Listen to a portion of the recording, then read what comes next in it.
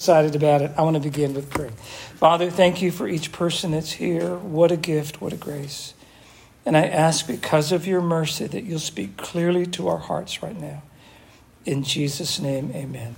We're teaching through Exodus, and one of the main themes that you get in Exodus is that God blesses obedience and God judges disobedience. So what I've done, rather than ask you to turn to Numbers 11 and then switch over here and turn to Exodus 16, I've got it all organized for us. All right. So I want to teach on manna this morning, and it's really fascinating to me. I've loved this study personally, and so I realize that if you concentrate on the screen, you're not concentrating on me. I understand the psychology of PowerPoint. I understand that very well, but I also understand that much of my training is in education, that I want you guys to get this because there's some really amazing things. And let's just jump right in. So in Numbers 11:9, we have our first introductory comments about manna. So this is kind of in the beginning, the first mentioning of manna. And Numbers 11:9 says that manna was miraculously transported with dew. That's how it got to the ground. When the dew came down on the camp at night, the manna would come down with it. It's mysterious. There's a variety of theories on how that happened, and we're not going to go into that. The fact is, it came down with the dew and landed in the camp where the Israelites were waiting for the next directive from God through Moses. All right, now we're talking about a most likely 2 to 3 million people, easily. That many people. Exodus 16. This is really, really a fascinating little paragraph to me. When the layer of dew evaporated, behold, on the surface of the wilderness, there was a fine flake-like thing, fine as the frost on the ground. When the sons of Israel saw it, they said to one another in Hebrew, Manhu. Manhu. In our modern English vernacular, we might say, what is that? Or as one scholar said, whatchamacallit? Whatchamacallit? So the word manna, in our English word manna, literally is manhu, which means, what is it? So it's a bit of a play on words. When you say manna, you're saying, what is it? Right? Now, you and I know what it is now, but they didn't. It's something they had never seen before. It's an amazing thing. Now, something I have seen before that I got to tell you, I'm a little out of focus right now, is the fact that this dear lady over here who loves Jesus is wearing a Patrick Mahomes Chiefs shirt. And why would anybody do that? I just don't understand. I'm struggling. I got to concentrate on the Lord right now. All right, so thank you so much, Melissa. I appreciate that. Lord bless the ravens. Okay, here we go. Exodus 16:19 says, what is it, this manna, manhu, rots and stinks and melts in the sun?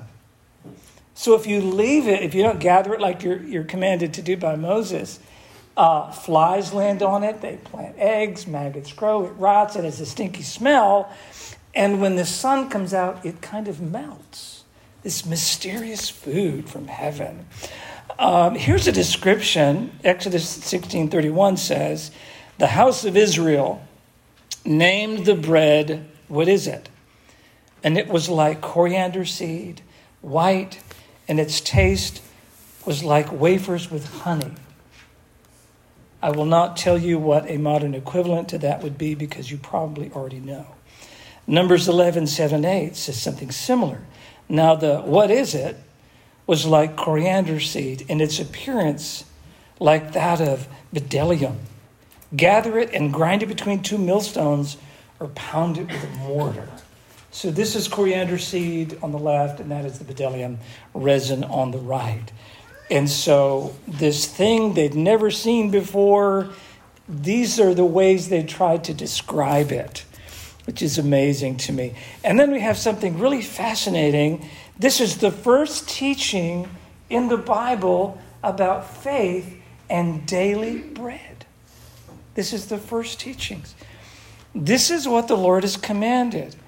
Everyone gather as much as he will eat. You shall take an omer, which is about 2 quarts.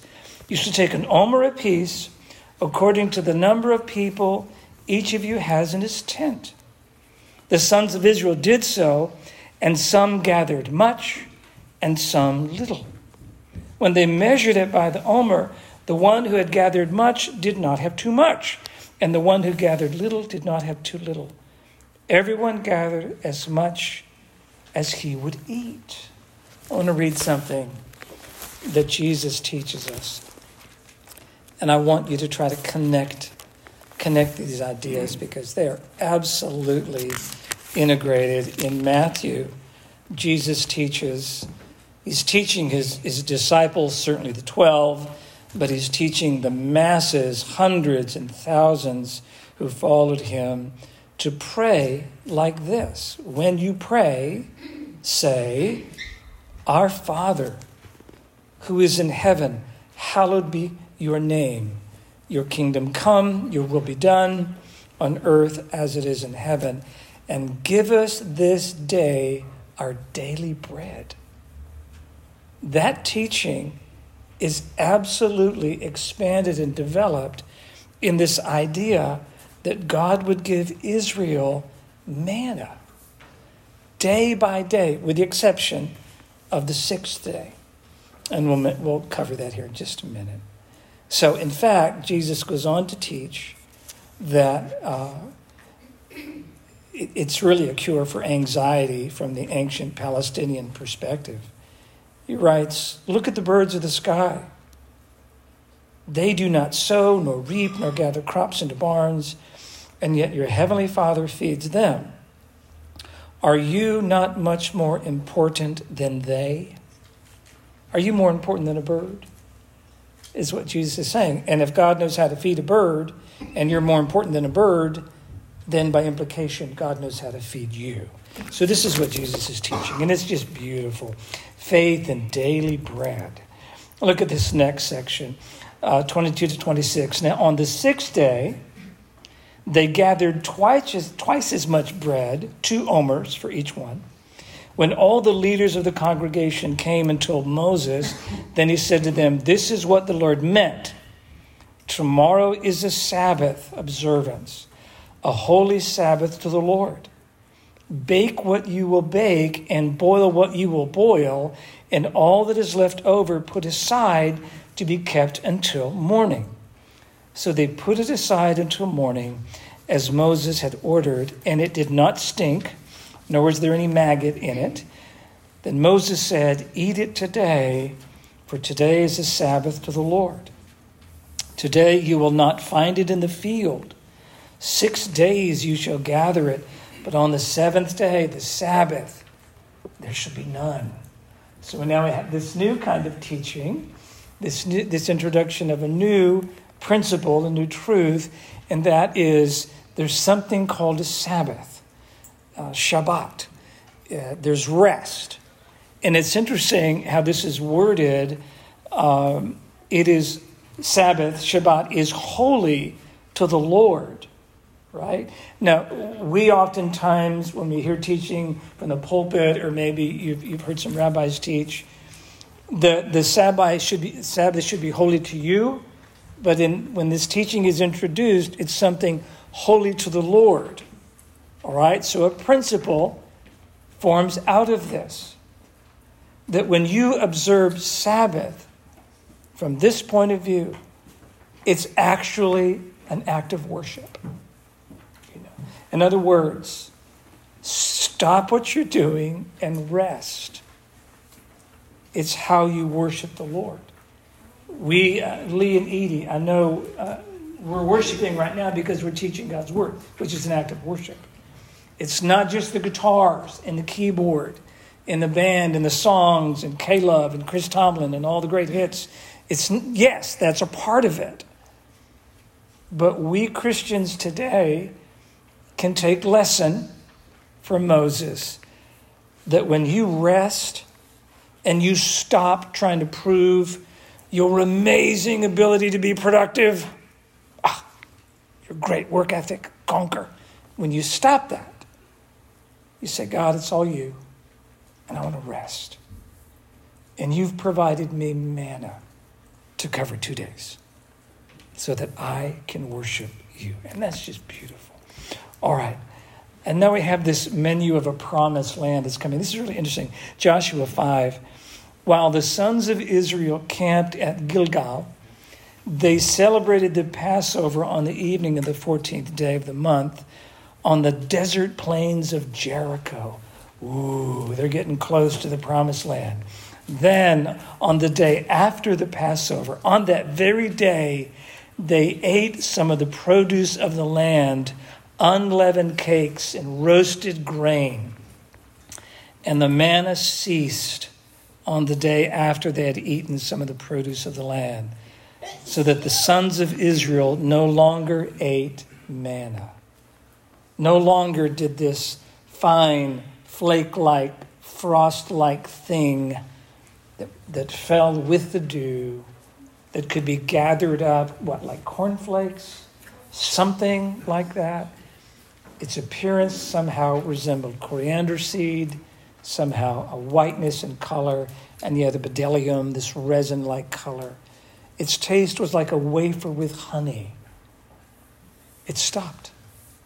It stopped. Once they ate some of the produce of the land, God gave the order, and it stopped. The cessation of the provision of manna. Just a couple more. Psalm 78. When you read Psalm 78, you get this commentary, you get a perspective on how the songwriter viewed it. And he says, God rained down manna upon them to eat and gave them food from heaven. Man ate the bread of angels, and he sent them food in abundance. Can you imagine that you would eat something that an angel would eat? Now we can say, well, he's just spiritualizing, and it's metaphor and simile and all those kinds of workarounds. But the fact is, the psalmist said, man ate the bread of angels. Something heavenly and wonderful and amazing about this thing called manna. Deuteronomy 8. And you shall remember. Deuteronomy, by the way, means to repeat the law. And it's the recasting of the whole story and why the law matters. It's truly an amazing letter to read, a book to read. And you shall remember all the way which the Lord your God has led you into the wilderness these 40 years. Can you imagine eating manna for 40 years? In order to humble you, putting you to the test, to know what was in your heart, whether you would keep his commandments or not. God testing us to see what we're made of. And he humbled you and let you go hungry. Let that soak in. God let you go hungry and fed you with the manna which you did not know, nor did your fathers know, in order to make you understand something, that man shall not live on bread alone, but man shall live on everything that comes from the mouth of the Lord. Does that sound familiar? Wow. That teaching, based on the history of Israel and how God related to Israel, Jesus thought it brilliant. Jesus thought it the right thing to say when he was confronted with Satan, when he had been fasting for 40 days. There's an intentional parallel. For 40 days without food. And Satan says, hey, if you really are who you think you are, this Messiah figure, you really think you are the Son of God, make these stones become bread. And as you know, Jesus says, man shall not live on bread alone, but by every word that comes out of the mouth of God. I want to develop a couple more ideas.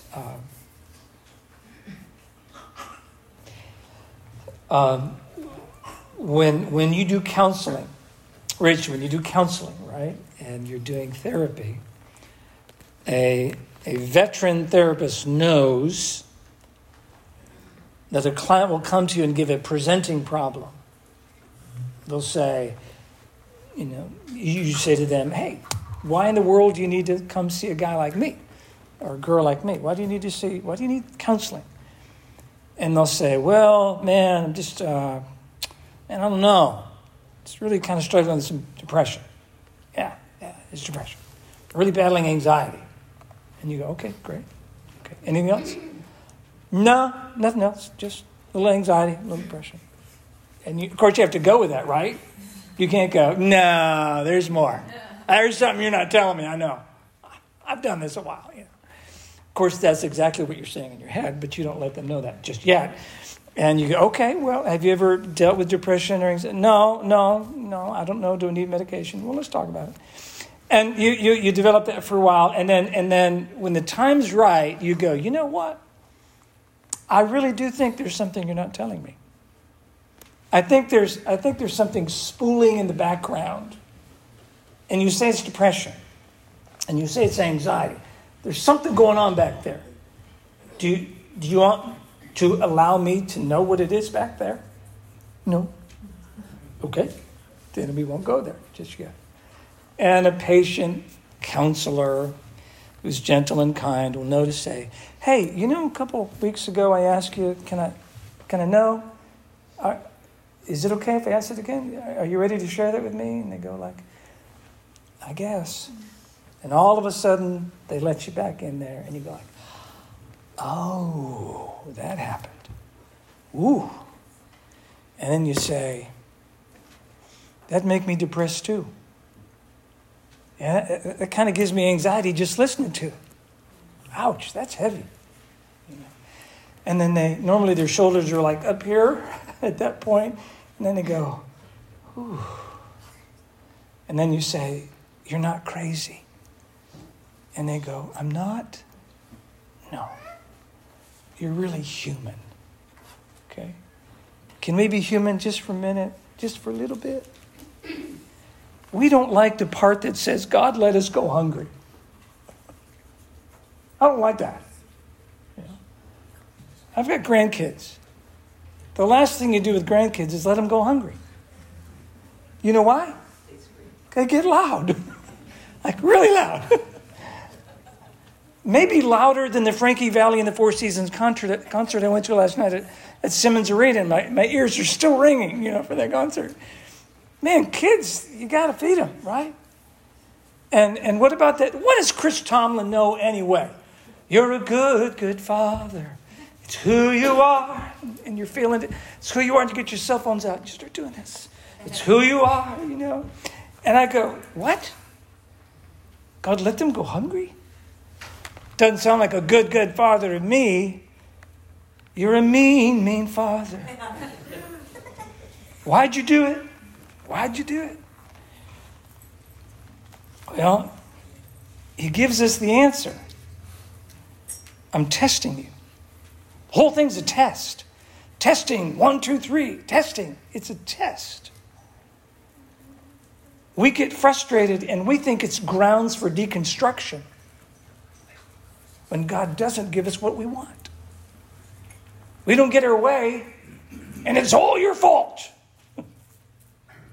Because you're making my belly empty, and that's bad, and I have hunger pains, and I got to blame something, so I'm blaming you. And deconstruction makes sense because I'm not getting what I want. And God goes, how long you been feeling that way? Is there anything spooling behind all that in the background? Anything spooling behind your hunger pains? And you go, I don't want to talk about it. And God says, really? You sure there's something back there? Okay. I love being in control of my life. There, I said it. You happy? I want to be in control. And God says, really? How's it working out for you? Happy yet? No. My relationships are pathetically short term. I zoom in, they're like, oh my gosh, you're my best friend ever. I'm so glad I found you. And then 2 weeks later, a month later, I hate your guts. I'm blocking you on Facebook. And then you rush quickly into the next one. Oh my gosh, you're so much better than my last best friend. We've got these really unstable, really manipulative, really parasitic kind of relationships. Ugh. Need I go on? There's stuff swirling in the background. And we keep it hidden because we're afraid. God let them go hungry. And when they were ready to learn, God says, I'm going to teach you something. Now that you're listening, and instead of taking your hunger and using it as the basis of complaint, you're going to take your hunger and use it as the basis to learn something. I'm going to teach you. If you want real life, it comes from me and not from some wafer with a honey-like taste. Man shall not live by bread alone, but man shall live on everything that comes out of the mouth of God. Jesus is teaching. If you read John 6, and you should read the whole story, because it's like Jesus has this great big church, and there's thousands that come to his big church. And as he's teaching, you know what the crowd does? It gets smaller, gets smaller, gets smaller, and smaller. And now it's so small that the disciples, and by the way, they numbered to the hundreds, they're gone, and it's down to the 12. And Jesus says something so fast. He looks at his 12. By the way, his church had thousands just a few hours ago. And it's now down to the 12. And Jesus says this, y'all going to leave too? He actually says that. You going to leave too? Can you imagine Jesus saying that? By the way, he didn't have a self-esteem crisis at the point. Right? He just said, are y'all going to leave too? And Peter, the dude that can step out of the boat and brilliantly somehow do the right thing at the right moment, even though he blows it on so many occasions, he goes, where are we going to go? You're the one that has the words of eternal life. We're not leaving. Wow. It's like that moment Peter got it. So this happens right in the middle of that event. So Jesus answered and said to them, you want to know what the work of God is? The work of God is that you believe in him who sent me. So they said to him, what then are you doing as a sign? Come on, show us something so that we may see and believe you. What work, what miracle are you performing? Our fathers ate the manna in the wilderness. As it is written, he gave them bread out of heaven to eat. Jesus then said to them, truly, truly, I say to you, it is not Moses who gave you the bread out of heaven, but it is my Father who gives you the true bread out of heaven. For the bread of God is that which comes down out of heaven and gives life to the world. Then they said to him, Lord, always give us this bread. Jesus said to them, I am the bread of life. The one who comes to me will not be hungry, and the one who believes in me will never be thirsty. What's the whole point of manna in the 40 years of provision? It's to teach an entire nation and to teach the new Israel of God, that's us, that the real manna is Jesus. He's the real manna. So you get the scripture saying to the church at Pergamum in Revelation 2, the one who has an ear, let him hear what the Spirit says to the churches. To the one who overcomes, I will give some of the hidden manna, and I'm going to give him a white stone and a new name written on the stone, which no one knows except the one who receives it. This is very cryptic, apocalyptic language for Jesus. I'm going to give you Jesus. and you overcome through him. He is the one that transforms your life. Manna. All right, Christ Church. The Spirit of God, if you're born again, the Spirit of God is in you. And if the Spirit of God is in you, you're gifted accordingly. Manna. How does this apply to us today in our day-to-day living out the whole idea that we don't live on 7 Brew alone? We don't live on Taco Bell alone. I'm sorry, that was disgusting. No Taco Bell. We don't live on Corky's alone. Yeah, see, Jesus would go there. He would. Disciples would go there. The gospel bird, that's good. How do we live this out? The whole purpose of manna and what it means for us today. If you're online, please, we welcome a question, comment. Yeah, Janice? Well, it seems to me that God was making a point that the Sabbath was extremely important because that manna rotted overnight, 6 days out of 7. So what was so special about that other day that kept it from rotting? Yeah. You know, that is God making a very loud point. Yes, he is. Because he changed the biological structure of that for one day out of the week. Yeah. Yeah, it didn't spoil. Yeah. That's all. A little bit of a question for you. So, as she was saying, on the 7th day, it was, it was good for the 7th day, but the rest of the days it would rot. Is that in reference to saying, come to God on the Sabbath? And is this all a big reference in the manna? Yes. The whole point is run to God. And it's just like the Lord's Supper that we'll be taking very soon. Yeah. We rush to it. We run to it. It all points to Jesus as the bread of life, his blood as the life. The Old Testament teaches that there's life in the blood. Yeah, that's good. Someone else? Anybody else? How we live this out? It also applies to his word because Jesus is the bread of life, but Jesus is also the word. And God has given us his word to feast on every day. Yeah. And when we are not in God's word every day, in a way, as believers,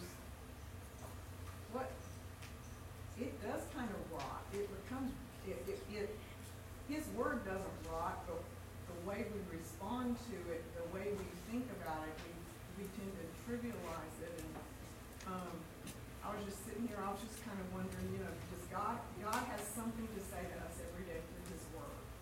And if we don't eat it today, is that particular word gone until sometime later when he's not going to go, okay, you didn't get in my word on Monday for what I wanted to say to you, so okay, let's just do it tomorrow. Let's do it. I think he's got something to say to us very specifically every day.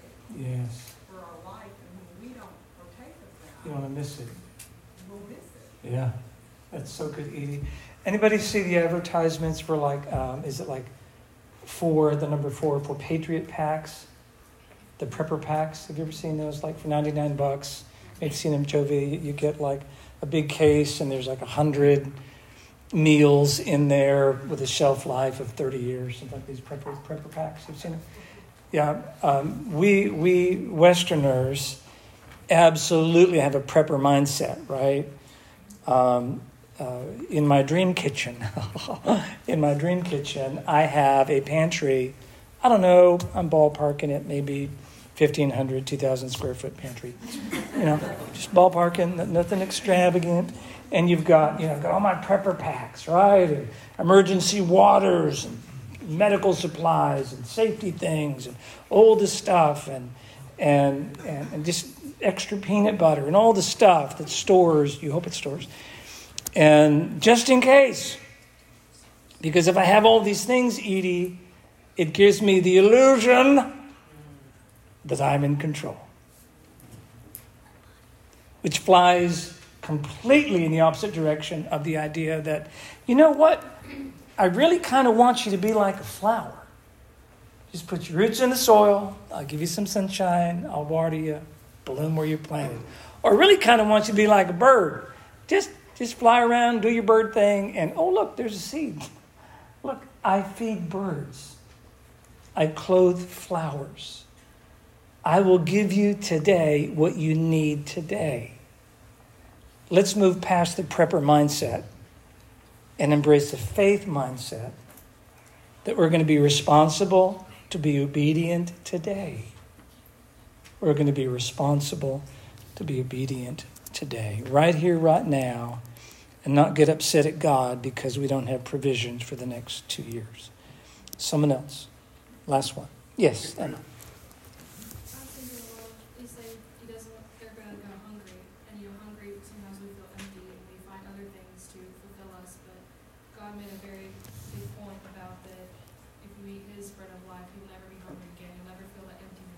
Yeah. So all of us as people, we all try to fill, kind of avoiding ourselves that hunger that Yeah. addresses with worldly things, with justification in life. Wow, Emma, you're speaking with a lot of wisdom, and I mean that. In the discipline of psychiatry, the medical approach to psychology and human behavior, there's an idea called to instinctualize, which means we all have biological instincts, right? When your stomach's empty, what do you want to do with it? Put food in it. When all of a sudden your stomach's full, what do you want to do? We want to empty that thing, right? And we're constantly in an instinctual cycle of surviving. The instinct of sleep, the instinct of food, the instinct of water, the instinct of procreation, the instinct of when I'm really, really cold, I want warmth. When I'm really, really hot, I want cool. All these things are instinctual and genetically driven. And what happens when we get in big, big trouble is that when we have a need, we feel lonely, we struggle, we're not getting the love that we think we need or the appreciation and all these kinds of, there's deficits. There's a need that's not being met, and there's emotional, relational deficits. We got to compensate, and this is in psychiatry and psychology. We will exploit one of those instincts. So all of a sudden, little red wine, no big deal, right? Little red wine, no big deal. All of a sudden, we polished off the bottle, and we're drunk, and we're on the couch, and we're passed out asleep. Because we've exploited an instinct and we've filled it with a substitute, and we develop alcoholic tendencies or become full-blown alcoholics. Or some take the instincts of procreation and human sexuality and exploit that. And the next thing you know, you're engaging in perversion like it's a drug. By the way, it is. The dopamine drops with sexual perversion rank on MRIs in the same zones as what happens to the brain on cocaine. Okay? And Satan knows how to exploit those things. And Satan knows how to take an instinct and leverage it against us so that we engage in the unthinkable. Because we're substituting something for God. Emma, that was brilliant. Chris, also, if you read further on in Deuteronomy 8, where he says you're not supposed to live by bread alone, but then he goes in and he talks about your clothes not wearing out and all that. Yeah, and then sure. he says, I'm going to give you this land. Look at all that land has. Basically, it's just a great place. It's going to be full of everything. And then he says, take care lest you forget the warrior God. Yeah. And that's what prosperity does. Yeah.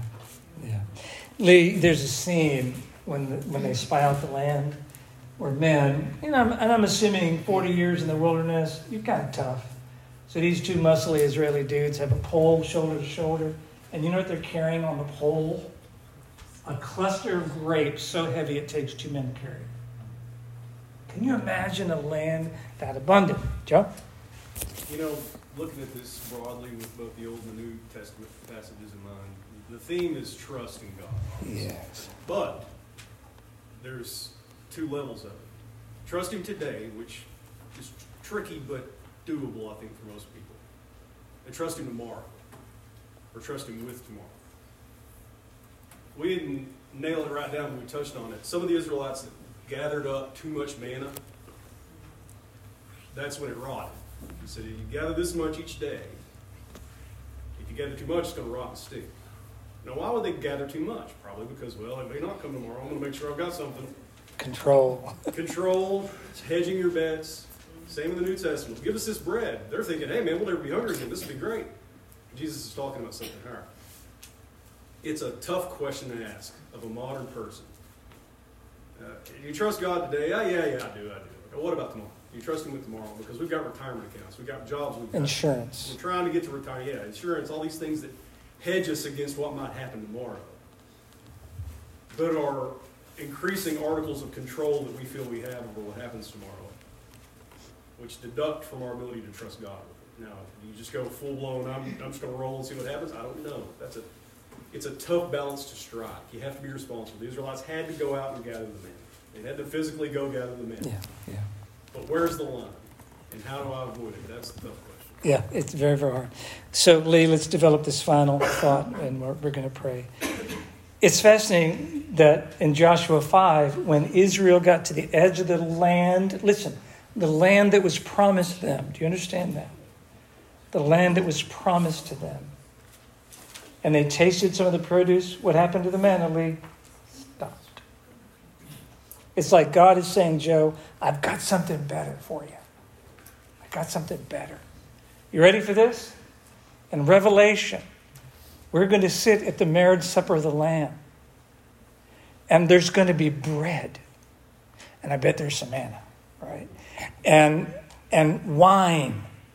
We're going to be at a wedding celebration. Of course there's wine. And we're going to raise our wine glass and say, Emmanuel, God is with us. We're here. This is it. Can you imagine the menu at the banquet of heaven? There's something greater to come. And it's going to make the best food Little Rock can offer look like yuck by comparison. What's going to be served in heaven is going to be of such glory, flavors, and tastes that our mind can't even imagine. It's going to be so amazing. And the manna simply it's a signpost. It's directing toward the heavenly, the land promised to us, your kingdom come, your will be done. Heaven, Peter, 1 Peter 1, Ephesians 1, there's many, many texts. That this is something reserved in heaven for you, an inheritance that cannot be taken away. You will have a seat at the marriage supper of the Lamb. And the food there is going to be amazing. So I want to read from Paul's writings. What does the Lord say? The word is near you. It's in your mouth. It's in your heart. The word of faith, which we are preaching. That if you confess with your mouth Jesus is Lord and believe in your heart that God raised him from the dead, you will be saved. For with the heart a person believes, resulting in righteousness, and with the mouth he confesses, resulting in salvation. Whoever calls upon the name of the Lord will be saved.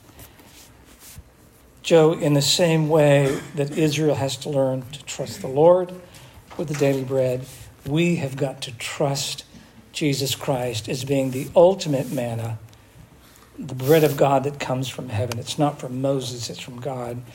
And that Jesus is the bread of life.